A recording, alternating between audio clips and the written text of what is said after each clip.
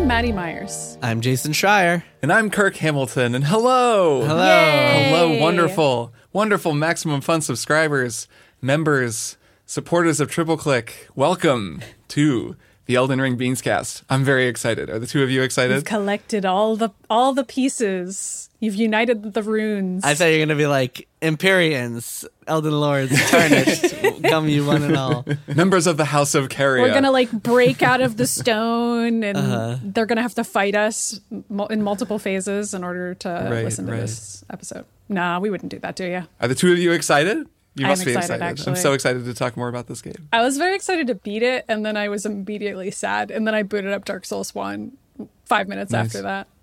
Is it weird going to, how do you go from Elden Ring to Dark Souls? I feel like Elden Ring controls so well that it's kind of hard to go back to other From games. It is weird, but I don't need to get into Dark Souls 1. That's not why we're here. I'm not here to talk about Dark Souls 1. I was curious for a quick answer. It felt weird. The buttons are slightly different. I kept pressing the wrong buttons, but I'll deal with that on my own time. I think that's it's kind of an interesting first question, is how do you deal with the hole that this game leaves with when you other finish games? it? Yeah. I beat this game in 160 hours is what Steam said, which is probably inflated, so it's probably more like 140. A mere 140 hours. Mine only That's about says how long it took 108 me. for what it's worth. Right. Merely the longest I've ever played a game to completion. That's the longest I've ever played something that not Destiny or like a single player game. Yeah. And it did leave a hole when I finished it. I wound up playing New Game Plus. I talked about that on the main show. But and still have been playing it. Just I'll pick it up sometimes and go and play a little bit more. Because I'm not quite ready to go back to Dark Souls, but I think you kind of you get in that From mindset. You just want to kind of keep going. And New Game Plus in this game is actually very fun. Yeah. I just wasn't quite ready to go to New Game Plus yet because I was like, well, I want to make sure I back up my old save. What if I want it for some reason? I want to go help somebody out with a boss, and I got all my sights of grace lit up, and you lose all your sights of grace. That's the thing. And what if there's DLC? What if there's DLC that requires you to go to a late game site of grace? Yeah. But Kirk backed up his save, so he's in good shape. I backed up my save, and actually I'll say that to anyone considering it, New Game Plus is interesting. It's pretty easy. Your character will most likely be super mighty by the time you're in New Game Plus, and I just shred everything. I mean, it's not like I'm suddenly a scrub. I'm really doing huge amounts of damage to enemies. So I think I could pretty safely play the DLC even in New Game Plus. But yeah, I backed up my save, so less of a big deal.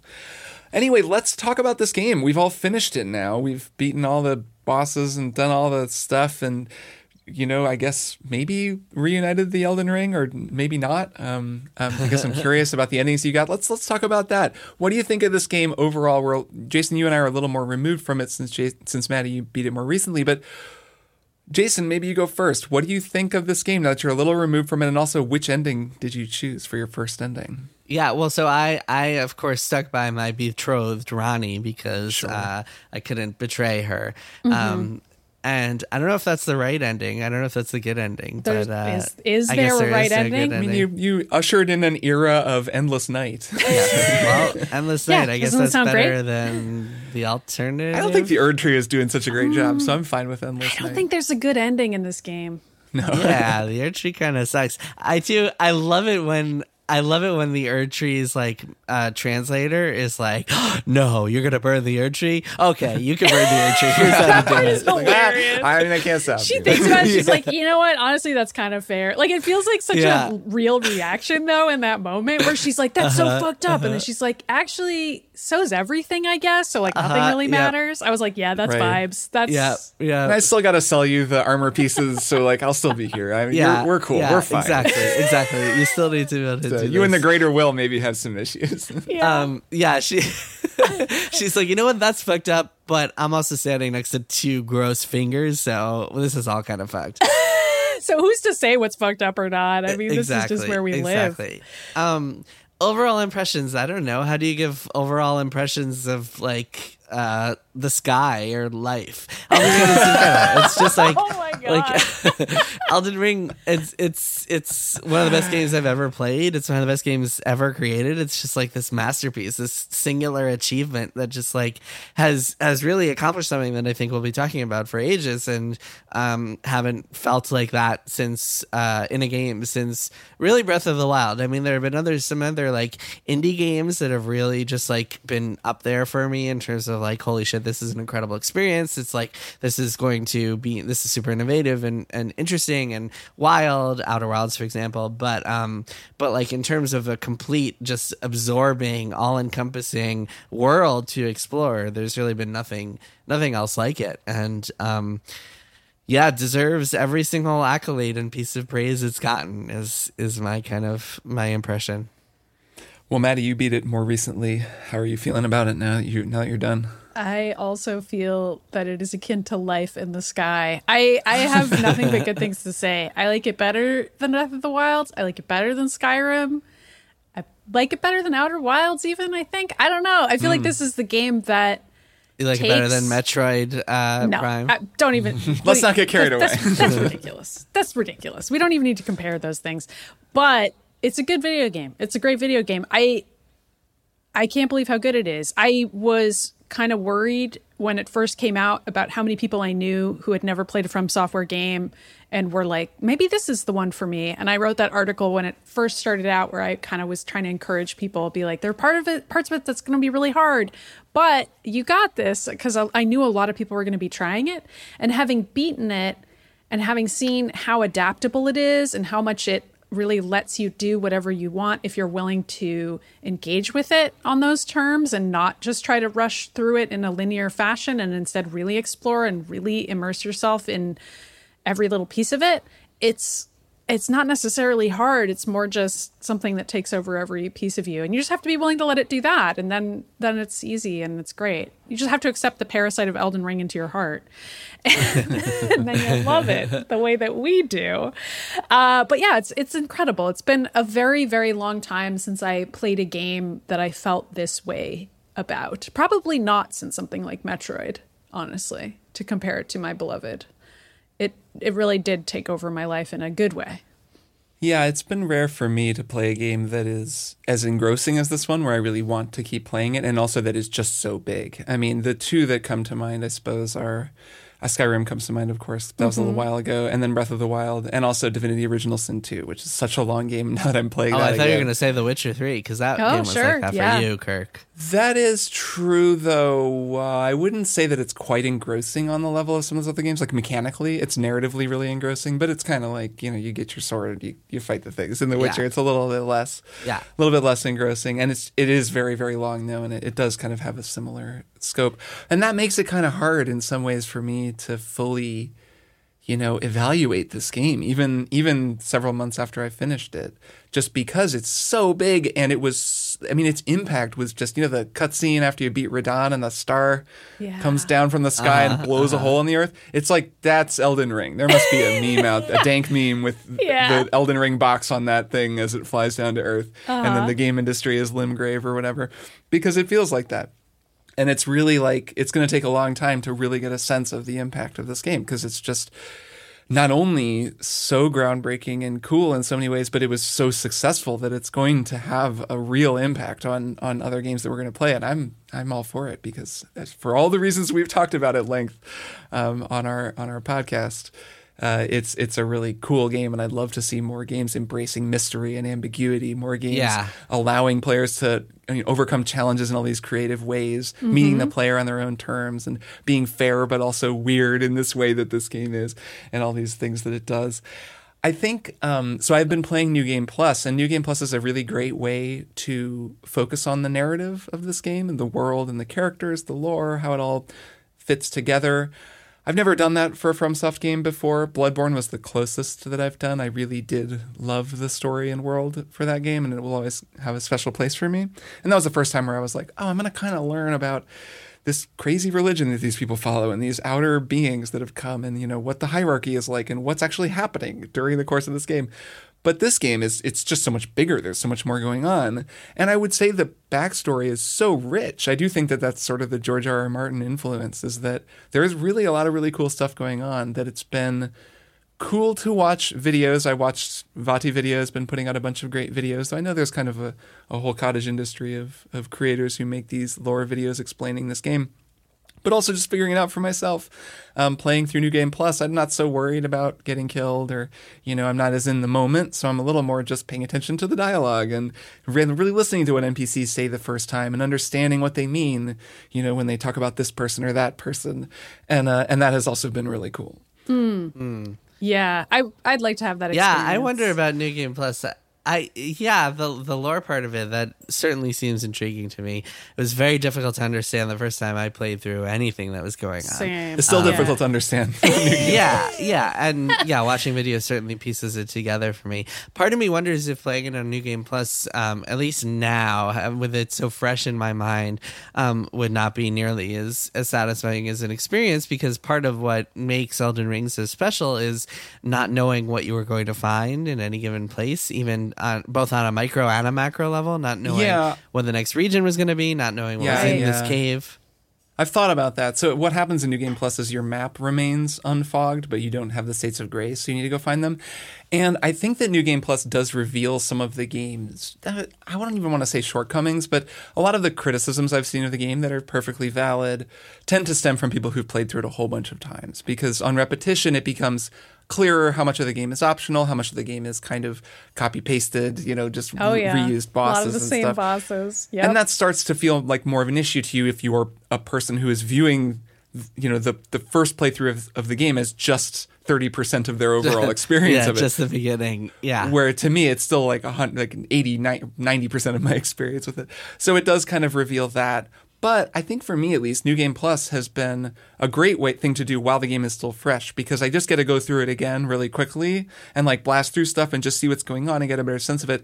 And then in a year or two, when I've forgotten stuff and want to replay it, I'll just roll a fresh character, and then I'll have that feeling of powering up and exploring and just going places and seeing things all over again. Mm-hmm. When I was playing it the first time, I definitely felt like I had to look things up in order to complete quests. And I wonder if I would feel that way on New Game Plus. Of course, I would remember how to complete certain quests. But there were some scenarios, I mean, this is a shortcoming, I suppose, and yet it's also something I find endearing about FromSoft games, is how opaque they can be. Knowing where certain NPCs were going to be next.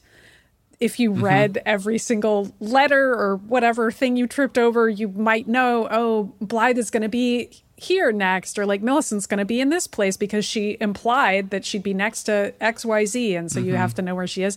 But I don't know. I can't retain any of that, so I would always have to look it up, and then I would be like, wow, imagine if I had figured that out on my own. That would have been so incredible. That's it. You got to play with a journal, Maddie. You got to listen to. But then it also meant that the times that I didn't look it up, and I just so happened to see Millicent or whomever's quest line I was following, would feel so much cooler, because I'd be like, oh my God, it's Millicent. I think I've got something for her. I better run on over to her and see what's going on. How's the old Scarlet Rot treating you, Millicent? How you feeling these days? How's the needle treating you? And it would be rad to just so happen to run into somebody. And I wanted to experience the whole game that way. And I think if I did New Game Plus, I would be able to do that, because I would remember just enough that it would be as though I was kind of tripping over those things. But it is true that the game doesn't really hold your hand that much. No, and it still doesn't for me on New Game Plus. I mean, I knew to look for Millicent, but I still look up where she is to make sure I don't miss her. Rogier, actually, Sorcerer Rogier, who you meet in Stormvale. And he gives you a letter that gives you a clue about Blythe, I think. Or no, D? He tells you where to... No, someone else tells you where to meet Blythe. But he does the Black Knife quest. He sets up Ronnie, and he's cool because he basically is the reason that you learn a major piece of the lore, which is that Ronnie orchestrated the murder of Godwin the Godwin the... It may as Alec well Baldwin be Godwin the Goldwin. It's really hard to say. Godwin the Bodwin. Alec Baldwin, the son of the first Elden Lord, Godfrey. So you learn the whole story of him being killed, which is a major part of the lore of this game and is an interesting little thing to know about Ronnie. Totally missed him the first time, would have missed him the second time, and it's actually just because he sits in a part of the round table hold. You know, he's kind of out on the balcony that overlooks where that guy invades you. Yep. I didn't see him. I didn't notice him there. So I just kind of looked up where is this guy? I know that I'm supposed to go talk to him, but I don't know where he is.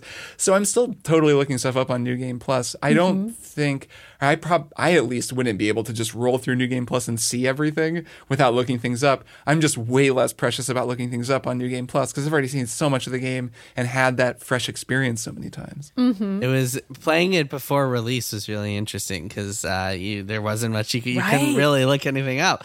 There was a brief reviewer's guide that they gave us, which was helpful, but not to only took you so far. Right. It was a lot of just asking your friends, which was a fantastic way to play. Yeah, which was a fun experience, a fun social experience. And Googling is essentially the kind of asking your friends. It's like asking the internet instead of asking your friends, asking your global network of friends, of acquaintances. But yeah, or asking the Triple Click Discord for help. Well, even having a smaller community is such a cool part of this game, and that's something we discussed a lot when we were first talking about the game. Was that social aspect of just being able to that playground feeling, and how that would not exist if not for the mystery. If the game was giving you tutorials and walkthroughs and guides and question marks on the map showing you where everything was, you would not need to have a Discord channel or a group text with your friends to talk about this stuff. And I think having that is such a cool experience that I hope more games learn from that, take that lesson away from it. Yeah, a really neat thing that I've found, and that I was especially finding when I was actively playing New Game Plus, was that there was a shift in the way that our community, the Triple Click Discord, which is the primary community that I interact with around this game, there's a shift in the way that community was talking about the game, because there are still people in the main channel talking about, I'm in the, Seal for a River, where do I go? Specific gameplay related tips. But there were a lot more people just being okay, so wait a minute. What is the relationship between Mikola and Melania? And what does that mean? And who is Melina? And then just kind of theory crafting, people getting together to try to fill in these gaps, which is also what's going on YouTube. I mean, no one knows the answers to this stuff. Yeah. And that's what's so cool, is that this game leaves so much to the imagination. I mean, Melina, you're the, your maiden. You're a maiden. Or she's not a maiden, right? She kind of says at the beginning, I'm not really a maiden. Well, but she's sort of willing to do you a solid. But I'll perform the role of one for you. Yeah, I'll set myself on fire for you, as one does. Right. Well, I'll set myself on fire to destroy the Erd Tree. I mean, I think she just does that for her own liking, honestly. That part seemed like that was her MO. But the maiden she wants to bring down the Erd Tree. Yeah. She's not so into helping you. She thinks you might be the tarnished who maybe could become an Elden Lord. And it turns out that all three of us could. Luckily, it's true. We all did. Yes. Well, actually, I don't think any of us actually became Elden Lord. I don't think so. Oh, I forgot to say, I also picked Ronnie's ending. Yeah. I think that's a common one. I think it's common. I did feel pretty attached to her after I'd completed her whole quest line, and it felt like the right thing to do somehow. It's probably the least bad ending. I had read enough to kind of know that the other endings were bittersweet. That one is too, but it's sort of like the ending where you're like, let's get away from all this, honey. Let's go live in the stars. Let's abandon this hell world. Which is really, a pretty valid thing when you look at what Marika and the Golden Order did to this world. Yeah, and I want to get the loathsome tongue eater ending. Yeah. It's terrible. Just the is that the chaos ending? Is that his? Because I know there's a chaos ending. Also, that's a cool ending. I'm going to get that on New Game Plus. That's the three fingers chaos ending is if you side with the three fingers and you let him embrace you. Dung Eater ending is the Dung Eater has this curse, and you can disperse it among everybody who will ever live and curse everybody forever, and it's just the most bleak shit. How is that not the chaos ending? I guess it's the pandemic ending. That's tragic. Well, the chaos ending is more, I think that's more about actual chaos and less about suffering. This is about you are just everybody's going to suffer because of what you did. So wait, Kirk, what did you pick as your ending? Did we all pick Ronnie? I picked the Ronnie ending as well because she has the most involved quest. I think that it's almost setting you up to pick her ending because I would agree. Her quest is so involved. You spend so much time with her. you spend so much time with her. Her character design is so great. And what's so interesting is, I mean, I didn't even really realize until near the end that she's a doll, and that's not what Rani even looks like. This is just a doll that her spirit is like inhabiting. Yeah, she's not this cool not little alive weird anymore. I right, guess. you find her body. You get her rune from her dead body. This is something I just saw in a Vati video that I didn't realize. You can see her red hair because she's Radahn's sister. Yeah. Like she looks like Radahn. She has that same red hair because she's, Radagon's one of Radagon's children, which is so wild that I like completely didn't notice that. And there's so much stuff like that. I mean, this is also in his recent video. Something that was so cool is she was like, she's Renala's daughter. Renala is like the queen of the full moon. And so she follows the full moon, which is one of the outer gods. And then there's a whole thing with Renala where there's a whole thing with Rani. This is just going to be a nightmare throughout this whole episode. I'm going to do Here my we best. go. I should talk slower. There's a whole thing with Rani where she was like given an aspect of the dark moon, which is a different moon than the full moon, or at least a different phase of the moon. And when you finally get up onto that plateau in Liurnia and you're like, there's the dragon up there, and it's kind of near the end of Rani's quest line. If you look up to the sky, you can see both moons, the dark moon and the full moon. So like her mom and her, and that's like the god that she's following is the dark moon, and that's what she brings about for the ending. This stuff is all actually in the game. Like it's really there. It's just, I never would have noticed it if someone hadn't pointed it out to me. Yeah, it's so wild. I felt very excited when I was doing all of Millicent's quest, and I felt like I was actually following it as I did it. And then the reveal that she is related to Melania like really did hit me when she said that, because I was like, oh damn, like I've been hanging out with you so much and you're related to this horrible lady I can't beat and who's just been giving me hell for the past however many hours, and I keep going back in to check on her to see if I'm strong enough, and then I'd be like, well, I guess I'll go do some more Millicent's quest since I can't do anything against this freaking Melania. And then the fact that like both of them have the scarlet rot, they both end up with the sort of prosthetic arms, they both have this similar story, and then they both turn into beautiful flowers at the end. It's all very medieval virginhood. This is like, is this new? I don't remember doing any of Millicent's quests. Oh, it's in there, man. Her quest may have been one of the ones that was bugged for some people. This is one that was added later bug? with a patch. Yeah. Possible. Because I did not do it. Like I cured her, and that was the end. That was as far as it went. Well, that was true for me as well. That's too bad then. Oh, so if you keep talking to her, you give her the needle, and if you keep talking to her, she'll be like, my arm doesn't work. Can you get me a metal arm? And you find a metal arm, you give that to her. I can't remember how. Don't quiz me on this. It was hours ago. And of course, Melania has a metal arm as well, because she also had the scarlet rot.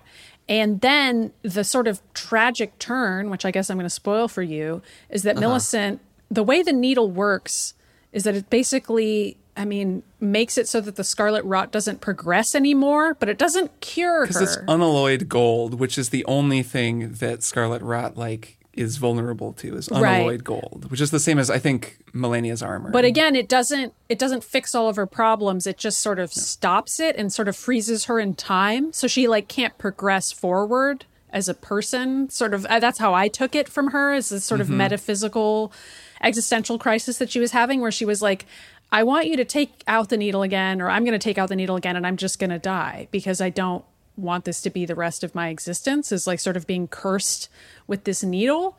And obviously you kill Melania as well. She also doesn't hang around forever. And after you kill her, you can use the needle on Melania's flower to get her loot, get her somber ancient dragon smithing stone. And I don't really know why that's the case. That's so cool. Oh, okay. So that also, all right, now I'm remembering that part is at least linked to the chaos ending, because you can, so the way it works is if you get embraced by the three fingers and you go down the route of the chaos ending, you're stuck to it unless you do this, and then there's a way you can kind of reverse that choice. Maybe with it's the by needle? going through this with the needle and the flower and because the needle sort of stops time in a way. Well, so the unalloyed gold is not, it's impervious to the will of the gods. Yep. And there's a goddess of rot, and there's also the frenzied flame, which are two outer gods. And those, so both of those gods have no influence over unalloyed gold. I think that's what I've read. I think that's accurate. So that would make sense that you could use it's the needle. unalloyed. Doi. It's obvious, Kirk. For both of those things. This stuff, so I think this stuff is all this stuff. pretty neat. Like, I will say, it's and neat. like one of the other things in Millicent's quest, this is just the other bit of it because I'm spoiling all of it for you guys because this is a Beanscast.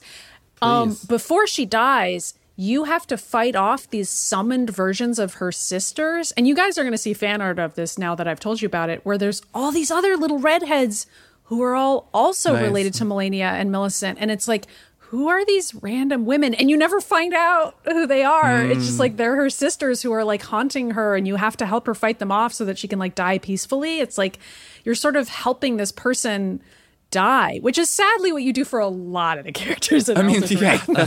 That's really, I mean, that's like the FromSoft MO, but certainly this game is you're going to meet people and like them and then kill them. Yeah. Isn't the whole premise here that like everybody that the reason that you're in this game is because nobody can die because what's her name took the aspect of death from the Elden Ring in the first place. Well, that's not why you're in the game, but that is something that set a lot of this in motion. But that's what sets off the plot in motion. That's what I'm saying, Kirk. Yeah, that it sets off. It's like you're in the game because I think, well, no one really knows, but I think a theory is that Marika wants someone to reforge the Elden Ring. The Tarnished were all banished from the lands between, and so now the Greater Will is like calling you back because one of you has to ascend to the throne, reunite the Elden Ring, and like reestablish the Golden Order. And then, of course, a million different people are like, you shouldn't do that. You should do this instead. The Golden Order sucks for this reason and that reason. And so then you wind up being what is it? It's a Tarnished of no renown is how your character is officially referred to. Yeah. You wind up being the one who does that. If you choose to do that, which of course none of the three of us did choose to do right, that. Of course. But you could. What a boring ending. You could. But yeah, Marika removing Destined Death or the Rune of Death was definitely a major inflection point because then that let Ranni steal it, which then let her kill Godwyn, which then set all this stuff in motion. Right. So that's why it's very important that you help people die. Yeah, and also there's all these undead walking everywhere, just like in any other FromSoft game where it's like, well, why is there all these skeletons? I mean, there's just totally an explanation, right? Something Those who live to do in with death. this whole death situation here, and the idea of helping somebody find peace.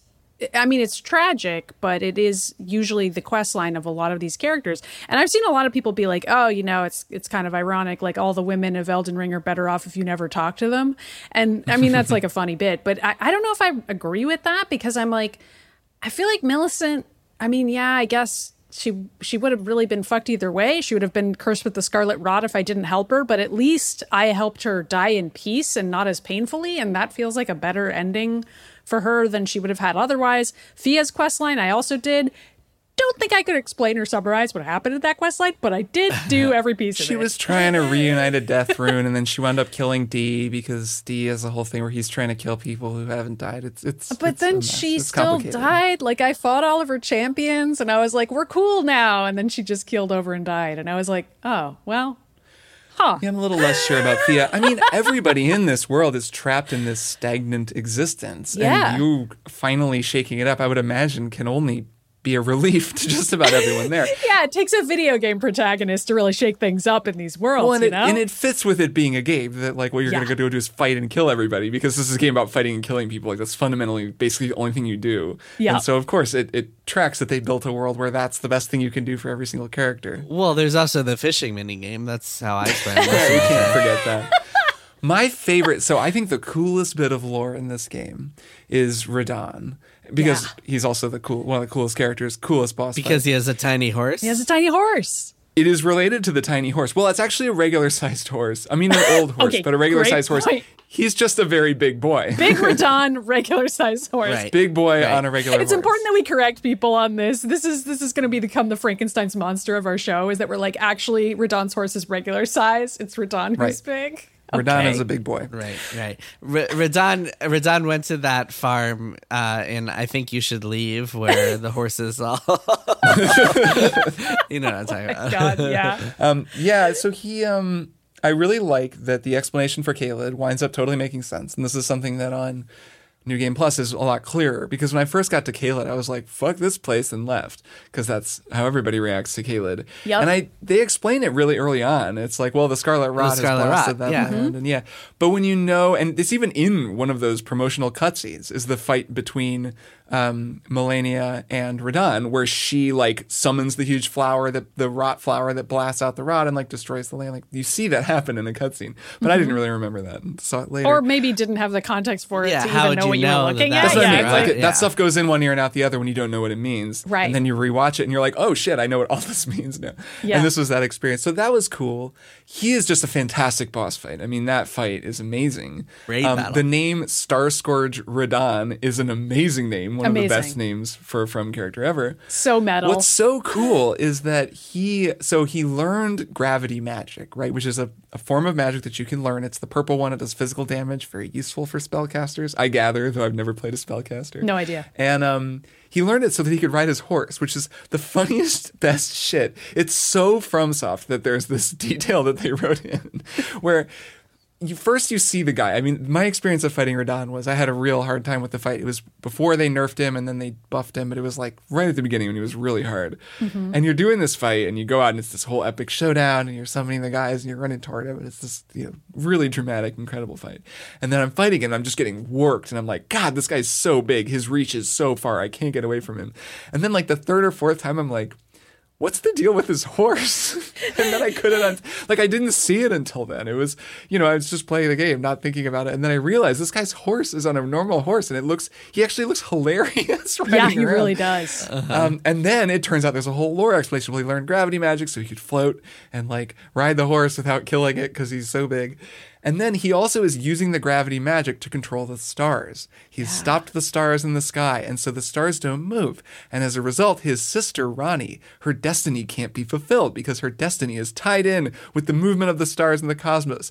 That's just a cool idea. So that's why you can't access the city of Nokron until... Exactly. Because her whole thing, her bringing about the Age of Night, can't happen until Radahn is dead because Radahn is keeping destiny from happening by freezing the stars in the sky, which is some big, cool shit. And anyway, so then you kill him and then, of course, the stars begin moving again and you see them moving. There's that whole cutscene where the huge star falls to Earth and then that sets Ronnie's next phase in motion. That's some awesome stuff. So there's this great piece of key art from the game that is Melania facing off with Radahn. Yeah. And the meme surrounding it is that everybody before the game was out was like, oh, this badass redhead chick fighting against this evil nasty warrior. But then you play the game and it's like, oh, actually the Chad Radahn who just wants to save his horse versus this woman who casts a plague on everything because she's Melania mad. Yeah, the Virgin Melania who gets mad and casts a plague on everybody. Yeah. Right. It's the hardest boss ever. Aww. I feel sorry for Melania too. I mean, it's a FromSoft game, so you end up feeling sorry for every single boss, and you learn too much about them, and you're like, oh, they're all cursed and tragic. Even the Dung Eater, I felt sorry for that guy. I didn't complete his whole quest, but I was like, dang, the Dung Eater's really having a tough time. He's out here, he's just being a Dung Eater, smashing his head against the wall. Yeah, when you find him and he's just smashing his head against the wall all alone, and I was like, that's a good thing I came along. I mean, he's not a pleasant person to talk to. I will say that. Don't care for the guy at all. Didn't want to hang out with him. But hey. No, his storyline was a little hard to finish. Yeah, there's a phase of it. There's a phase of it where you have to find every single piece of whatever thing he eats and give it to him. And I was like, that's only if you want his terrible ending. So you don't want to do that. Yeah, I didn't do that. Well, you can get his armor and not do his ending, but I did go find the... And you can get him as a summon. You can get him... But of course, I was just using Mimic all the time. And I was like, I don't need to summon the Dung Eater. No offense to that guy.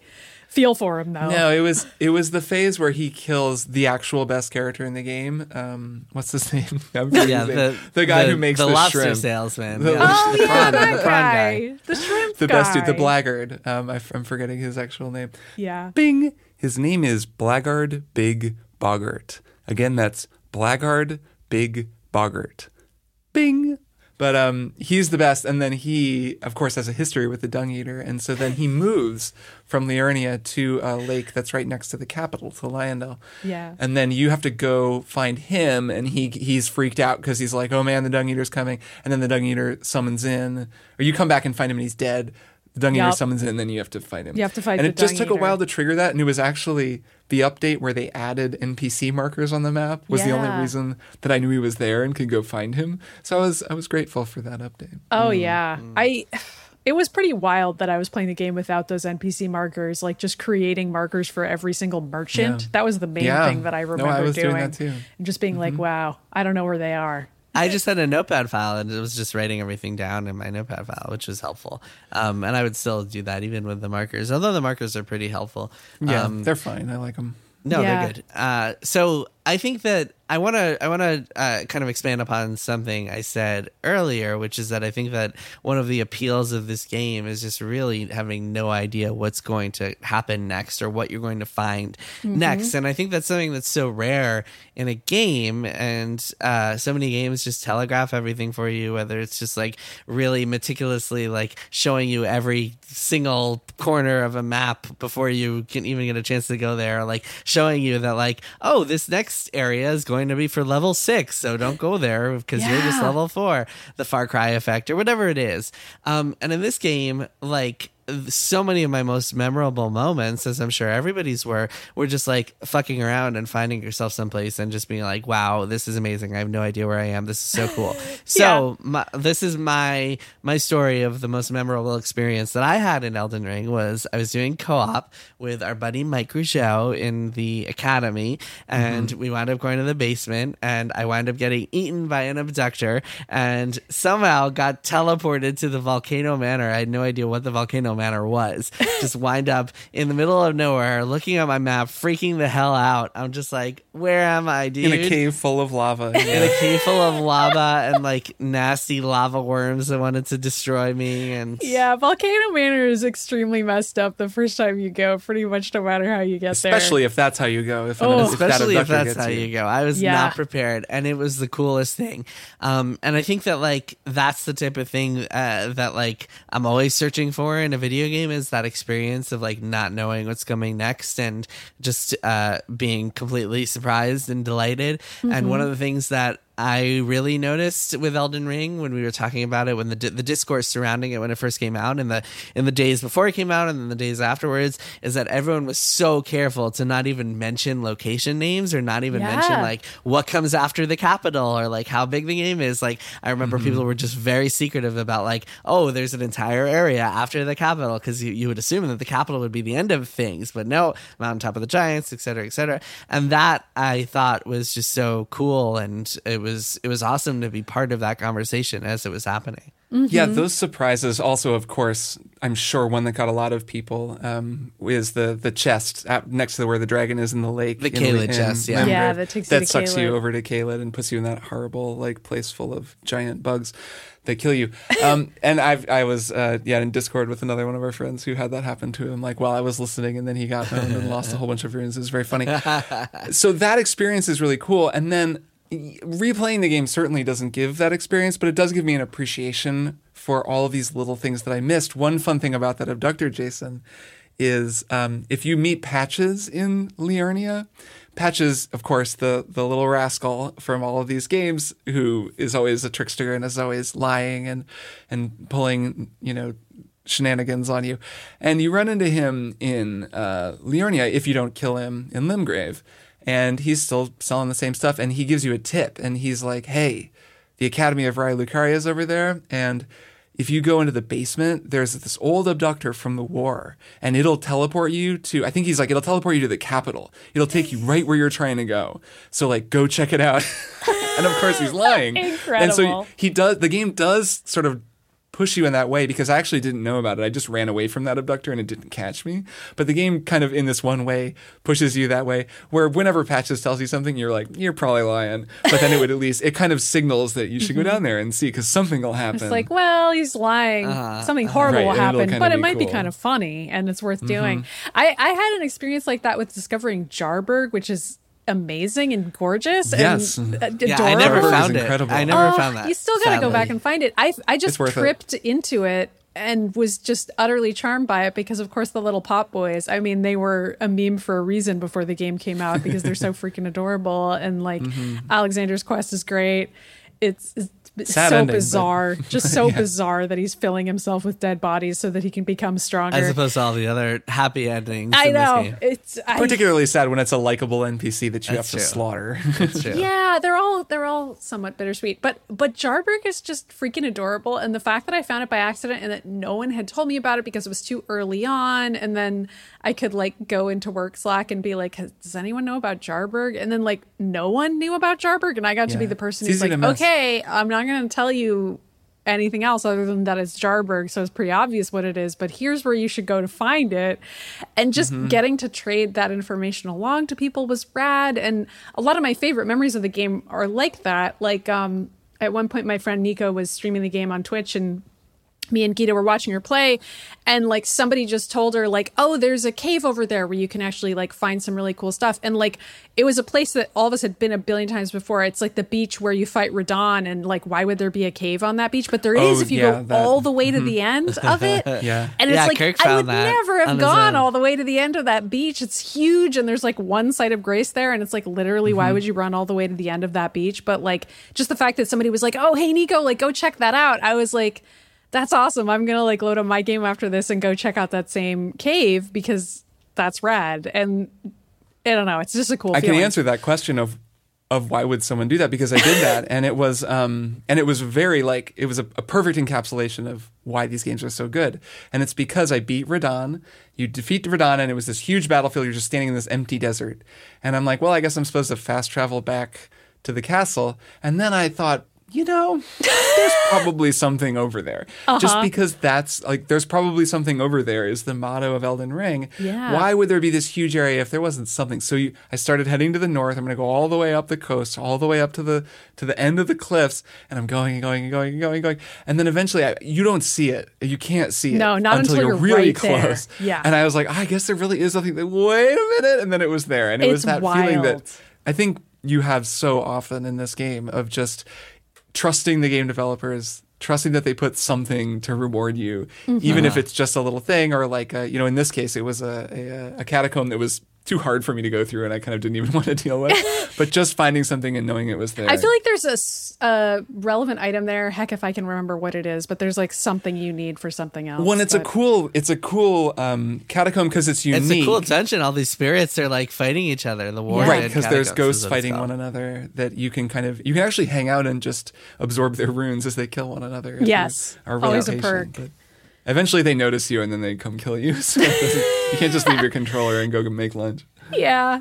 Also, like being somewhere where you're not supposed to be is most of the fun of Elden Ring, and I had that experience many, many times and already miss it a lot. Like the first time I went to the Siofra River well, I was like way under leveled, but it meant that any grinding I could do was so awesome runes wise. So I like packed on a bunch of levels just by being somewhere that I wasn't supposed to be because those guys were so hard. And then it means that later on when I went back, I was like, oh, this is cake now. This is so easy. I can just slaughter these guys in 2 seconds. It just feels amazing at that point because I'm a terrible person and I just want to destroy the ancestral river and everyone who lives there and all It's the true, beautiful that is one of moose those. that live there. Yeah. I want to kill both of those guys. Those Got 'em ancestral both. spirits are one of those sad from bosses where that mournful, Yeah. beautiful music plays. Had to So get those as- runes though. So as more and more game developers just kind of like take away and get inspired by this game, try to take away things from this game, I hope they take away the right lessons, because like it's not this game is so, everything about this game is so synergistic and working so closely together that you can't really take one aspect of it without the other. Like the exploration and the brilliance of the mystery and the opacity of it all would not be nearly as cool if not for the amazing like moment to moment combat and how good it feels and how fun it is to just like interact with the world on a regular basis. And similarly, the difficulty of it all would not be nearly as interesting or as engaging if not for the exploration and the way that it, like the game pushes you to want to keep finding out what's next, what's behind this difficult boss. Like the difficulty alone is not what's appealing about it at all either. It's really the entire package. And I think that like if you're going to take aspects of this and apply them to the next, I don't know, Uncharted or whatever, the next big open world, the next Assassin's Creed, you really need to be careful, because just kind of isolating one variable is not going to get you the results you want. Mm-hmm. Yeah, I think that it's common, especially in some development studios, to just borrow aesthetics without really understanding how they work. I mean, there are so many Metroidvania, 2D Metroidvania style games that look like Hollow Knight, that have a similar art aesthetic to Hollow Knight, but that don't quite capture what makes Hollow Knight great, because that's a lot harder to do with a game, is to like actually make it all work and fit together and lock in place the way that it does in this game. Yeah. But I think that the whole trusting the player, leaving things to the imagination mystery thing, this game is going to be a catalyst for that, because it's such a massive example of that, and it's also so successful. I hope so. But that's been catching on for a long time, I think. Like, I think there's been more and more of that in games just over the past decade. I mean, really, since Dark Souls became such a hit. Mm-hmm. I'm also just really hopeful that the environmental storytelling aspect is what catches on, because I feel like that is a piece of it that could just be extrapolated out without necessarily having the really satisfying combat across every single class, and everything feels balanced, and no matter what you pick, you can always move forward. Like, that's really hard to design.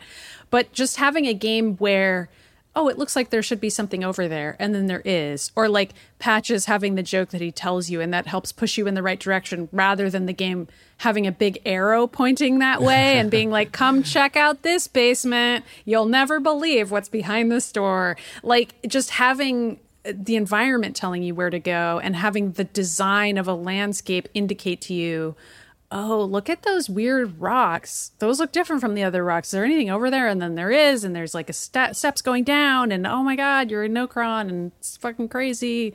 I don't know. That part of Elden Ring is what's so freaking cool. And I know people talk all the time about like, oh, the quests are so opaque. And I even said that earlier on this call, but that's not what's so great about it, really. It's the fact that it feels opaque, but it's actually telling you exactly what to do. Those moments are incredible. Very Half-Life 2-esque. Yeah, and on top of that, the map also, I think you look at that map, and a lot of kerfuffle has been made about the lack of map markers and the way that that's all presented. But you look at the map, and so I think that endemic experience of looking at the topography of the map and seeing, oh, there's a castle here, oh, there's a tower here, like you can actually figure out exactly what you're looking for. And that is what part of what makes the exploration so fun, is that like you know that there's a tower here, and you kind of get this addicted to this rush of like figuring out what it is.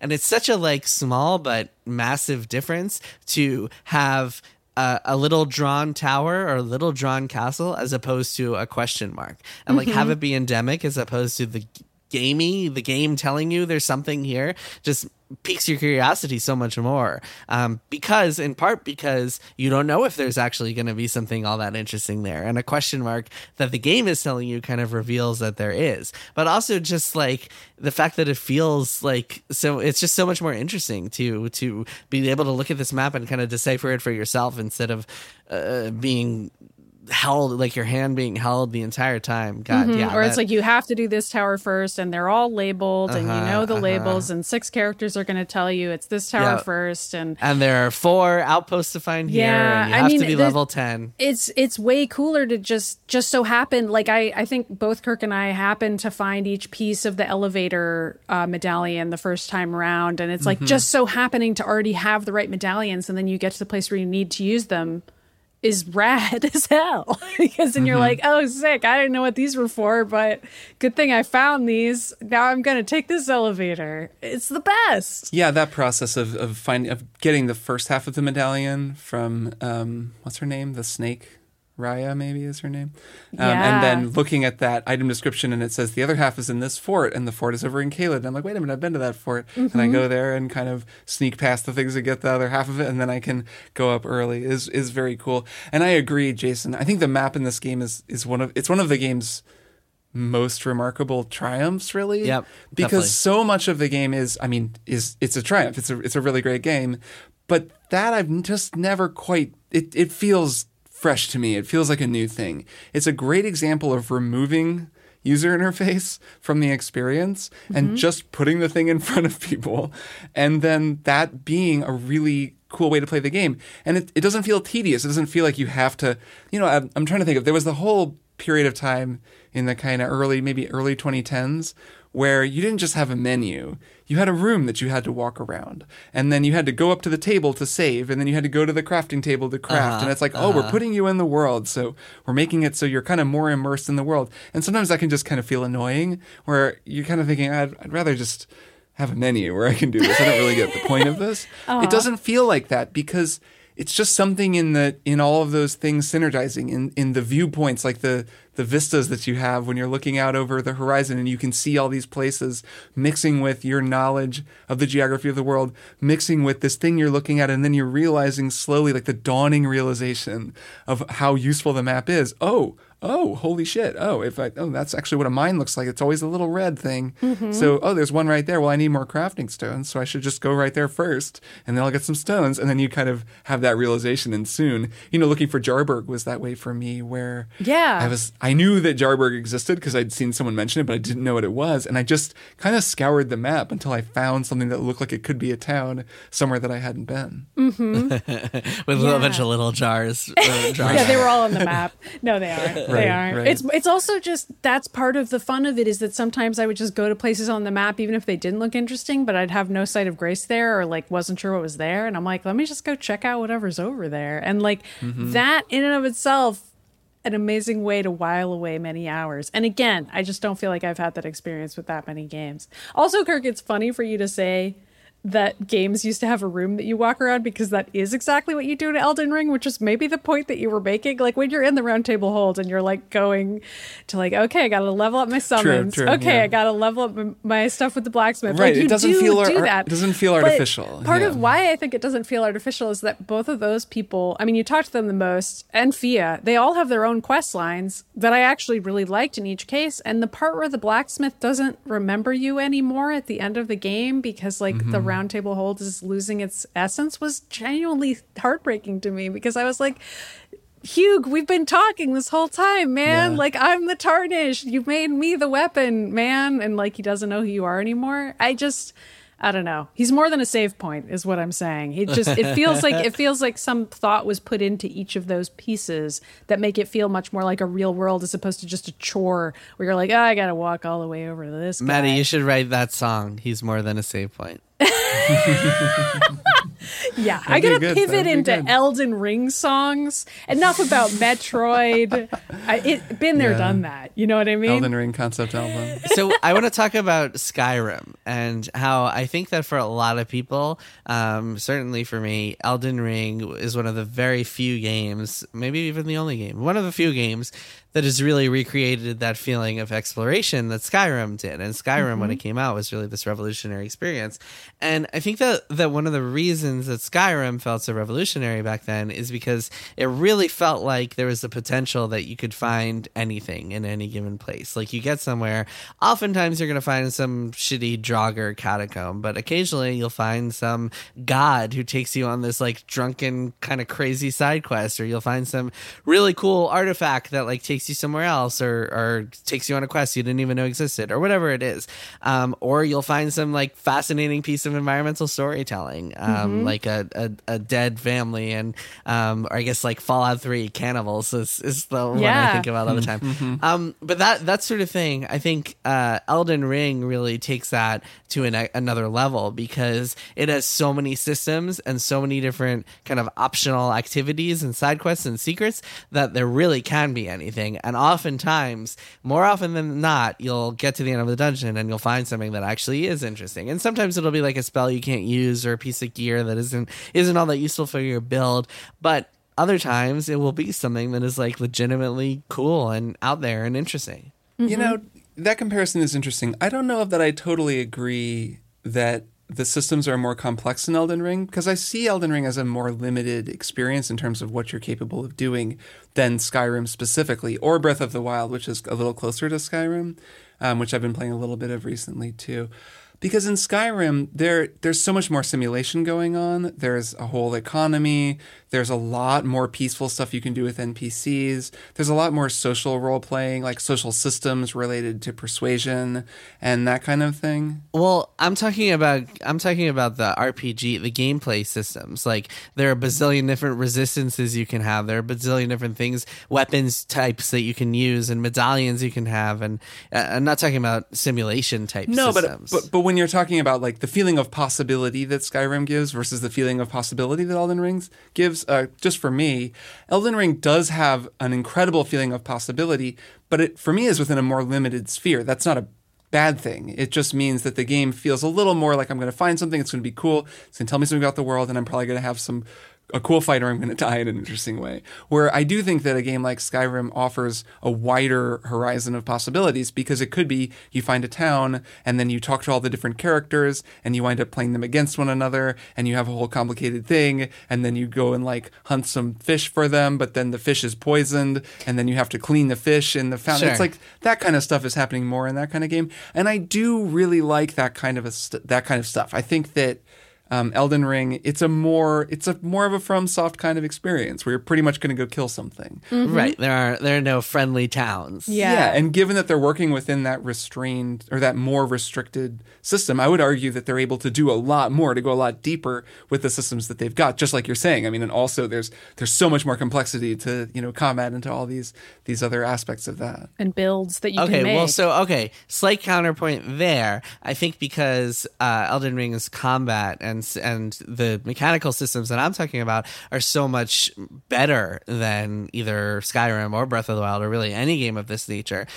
It makes the rewards more exciting, and it makes it all the more exciting when you find a cool new like Ash of War or like summon that you can play around with, or weapon you can experiment with, as opposed to Skyrim, where if you find another amulet that gives you plus 10% to magic or whatever, it's hard to really give a shit. Or like Breath of the Wild, you find another sword that's going to break in 10 minutes. It doesn't really matter. To be clear, I'm not saying that Skyrim is better or that Elden Ring is better. I think that what Elden Ring does is it really focuses in, and as a result, it's able to achieve sort of a different outcome, a different feeling. Exactly. Mm-hmm. Yeah, exactly. And I think that is just as rewarding in some ways, and better and more rewarding in other ways. Yeah, no, I agree in the sense that playing through an entire dungeon, even if the rewards were not something I was looking for, like if they were for a magic build, which I didn't have, the experience of having played through the dungeon would have been fun. Like solving that puzzle was its own reward. Of course, the runes were their own reward sometimes, but also just having that experience of playing the game was fun, which is also kind of a rare thing, that just spending a few hours on a dungeon that doesn't matter to the end of the game and isn't relevant to anything and gives you a reward that you don't care about. The fact that so often in Elden Ring, I was like, well, that was worth it because it was 3 hours of playing Elden Ring, a game that owns. Like, I don't have that experience scarcely ever, where I'm just like, yeah, oh well. Like, there was a point where I lost 11 hours of my save, and I wasn't even that mad because it was 11 hours that I had spent just exploring and like running around doing stuff and having fun in the game. Like, thank goodness I didn't fight a boss and then lose that. That would have sucked. But because it was just 11 hours exploring, I was just like, whatever, like that's 11 hours of Elden Ring. I'm gonna go play some more hours of Elden Ring now. Like, that's just what it is. I'm just hanging out, and it's great. Yeah, I think it's also a huge point in the game's favor that it's so easy to respec your character, because I at least found that even when I did find, spells or things that I couldn't use, it was always in the back of my head that like, well, maybe one day I'll respec and want to use this, which I did even find just respecing to be a Dex bleed character. Yeah. Like, suddenly a whole bunch of stuff that was totally off the table for me as a strength character was really useful. And I had all these awesome katanas that I could use. Same. I did the same thing, that I had like held on to a few Dex weapons that I was like, I might use this someday. Like, I might end up using this. And then I did in the end, and it was so awesome that I could have. Well, you can hold on. Fortunately, there's no inventory weight, which is a remarkable change for them. Very, very user-friendly. Really, really nice. So you don't have to get rid of anything. Also, something that's super smart about this game that I believe is not the case in any other Souls games is that every item is unique. You're never going to find a duplicate sword or duplicate shield or whatever else. Like, it's all one of a kind. Well, you find duplicates of unique items, but you can just get rid of them. Yeah. Like, I've definitely gotten more than one, like short sword sword off or of some whatever, guy yeah. or thing. Right, but it's not. Yeah, you're not. Your inventory isn't full of like 20 different bastard swords that you have to like reorganize and sell and discard. I mean, after I played enough, it kind of was. Like, I definitely had some like armor. I have a lot of duplicate armor from the various soldiers, so that does happen. But the drops are rare enough that it's not like what you're talking about, where you're like, oh my god, and because inventory weight can be a thing in other games, just the feeling of wanting to pick everything up and then not having room in, say, Suikoden 2, where I'm like, can I please just pick up everything from every treasure chest? Like, yeah, without having to leave it. Yeah, the 3-page limit is so annoying. Yeah. Maddie, to your point about it being just fun and a moment-to-moment thing, I think Breath of the Wild really comes closest to that for me, although the combat is better in Elden Ring, and I hope that, I guess it's too late for Breath of the Wild 2, but I hope Breath of the Wild 2 feels a little bit better in terms of like the moment-to-moment combat. But yeah, that's what I was saying. That's what I was saying earlier, that I hope that like if people are taking away lessons from this, if game designers are taking things away from this, it's that it all has to work synergist, like it has to work in synergy together, because the combat, the moment-to-moment, just enjoyment of it all is just such a key part of what makes this game special, and not a lot of games have that. Yeah, and I mean, to go back to our Skyrim Elden Ring comparison, a thing that a designer could take away from this as well is you can limit the scope of an RPG, and you don't have to include every single thing under the sun. And in doing so, it's actually easier to achieve synergy that then lets you go in like hard and really get this great thing going. This like vortex of different systems bouncing against each other, where the game just feels supercharged compared to something that's just kind of a little broader and a little more surface level. Yeah, although I mean, I would say that's kind of been the FromSoft career move, is to just be like, let's go real hard on super precise feeling, adaptable combat, and make it feel freaking amazing game to game, and just really hone that. And Elden Ring is the pinnacle of that, and I don't even know where they go from here. I honestly do wonder. I'll be curious to see. Yeah, I mean, Elden Ring 2 and DLC. What am I saying? We're gonna get some Elden DLC. Ring 2. It's easy. It's gonna be the best thing ever. This is it. I mean, I sure hope there's DLC. The theory, if you look at the map, there will absolutely be DLC. If you look at the map, the theory I've seen is that the 6 towers, the 6 divine towers, all point to like one, or all kind of like are surrounding this big clouded area in the middle of the map. So theory could be that that's where the DLC will take place. Yeah. And there are so many questions about the world and the characters that we just don't have any answers to and that haven't been provided. Like, what's up with Mikola and Moog? Like, we know a little bit, but like, what really happened there? I mean, there's so many what really happened there's of Elden Ring that can still be fleshed out. So many triple click episodes. What's the deal with Mikilla? What's the deal with Moog? We're going to find out what's the deal with Molina. I feel like that'll be hope so. the big question. Well, there needs to be an in-game. Elden Ring 2 needs to come with an in-game version of triple click where they explain, where the three of us explain. No, that's exactly what we don't want. We don't want that. You listen to a podcast while you explore. Please, no. Well, we want it if it's us. Just if they pay us to do it. Then okay, but then if it's us doing it, it's us like sort of talking over each other, being like, "So an unalloyed gold needle, is that anything?" Exactly. What is Maddie, that? you don't think that would be that would enhance the atmosphere of a FromSoft I'm so game? excited for the listener mail we're going to get from people who are like, "Guys, it's obvious. This is how the needles work. It's explained in this lore description on this one piece of armor." Right. I honestly can't wait for those emails, because I'm sure it's like it's buried somewhere, and that's part of what's fun about the game, is just learning bizarre stuff and uncovering it all. Man, it really is. There's so much more to uncover. We're going to be talking about this game forever, which is exciting, but this was a lot of fun. I was glad to finally go deep on the lore and the game now that we've all finished it. I'm glad you finally beat it, Maddie. Yeah. It's hard to go back to other games after finishing Elden Ring. It really is. It is. But we must soldier on. But we must. Somehow we have to continue. We must play other video games. We must finish Suikoden 2.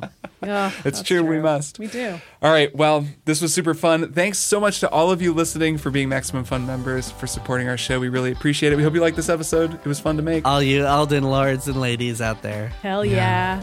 No longer maidenless. All right. I'll see the two of you next time. See you next time. Bye.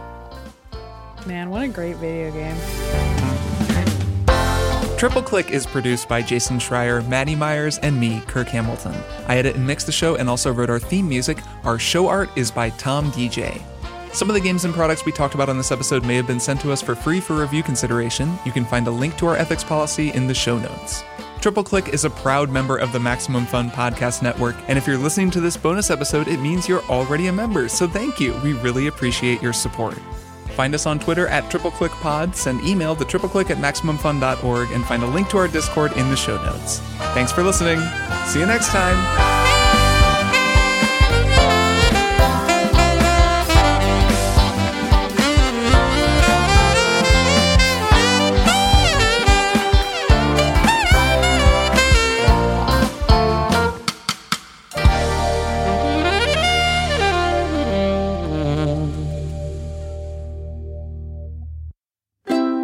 MaximumFun.org. Comedy and culture. Artist owned. Audience supported.